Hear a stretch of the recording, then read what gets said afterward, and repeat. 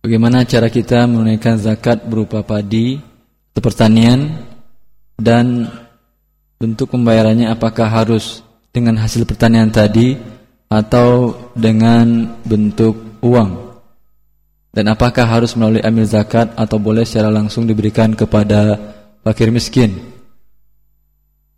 Zakat pertanian, yang terkena zakat hanyalah makanan pokok. Pertanian yang makanan pokok seperti tani padi ini terkena zakat bila sampai 1 nisab. 1 nisabnya 5 wasak, sekitar 300 sok, sekitar 700 kg padi. Kemudian tidak harus sampai menunggu 1 haul. Ketika panen dibayarkan wa atu haqqahu yauma hasadih. Berikanlah zakatnya pada saat Anda panen. Haqqahu yauma hasadih, pada waktu panen berarti yang dikeluarkan adalah bagian dari yang kita panen, bukan dengan uang. Lalu kemudian apakah harus melalui amil zakat atau boleh secara langsung diberikan kepada fakir miskin? Kalau ada pihak jubah atau pihak yang ditunjuk oleh negara untuk menarik zakat, maka para ulama kita, para fuqaha membagi harta yang zahir dengan harta yang batin.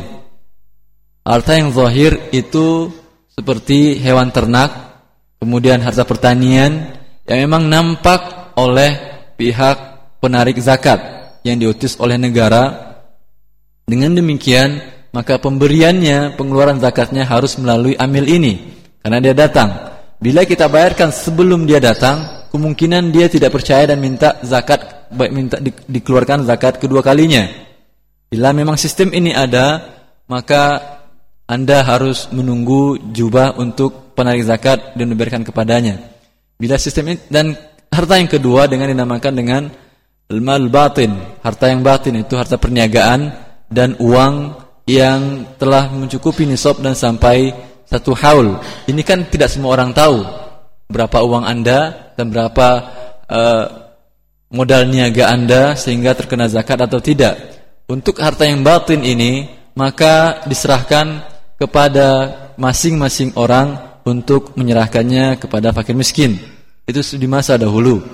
Dan di masa sekarang mungkin bisa, seperti di beberapa di salah satu negara itu menerapkan bahwasanya modal perusahaan yang tercatat di negara, di salah satu instansi lembaga negara, maka itu harus zakatnya sekian persen diserahkan kepada Departemen Keuangan negara tersebut. Kemudian sisanya boleh diserahkan oleh pemilik modal tadi dan pemilik niaga tadi untuk diserahkan kepada fakir miskin langsung. Artinya umpamanya 2,5%, 1,5% harus dibayarkan ke negara dan 1% lagi boleh dia bagi-bagikan langsung.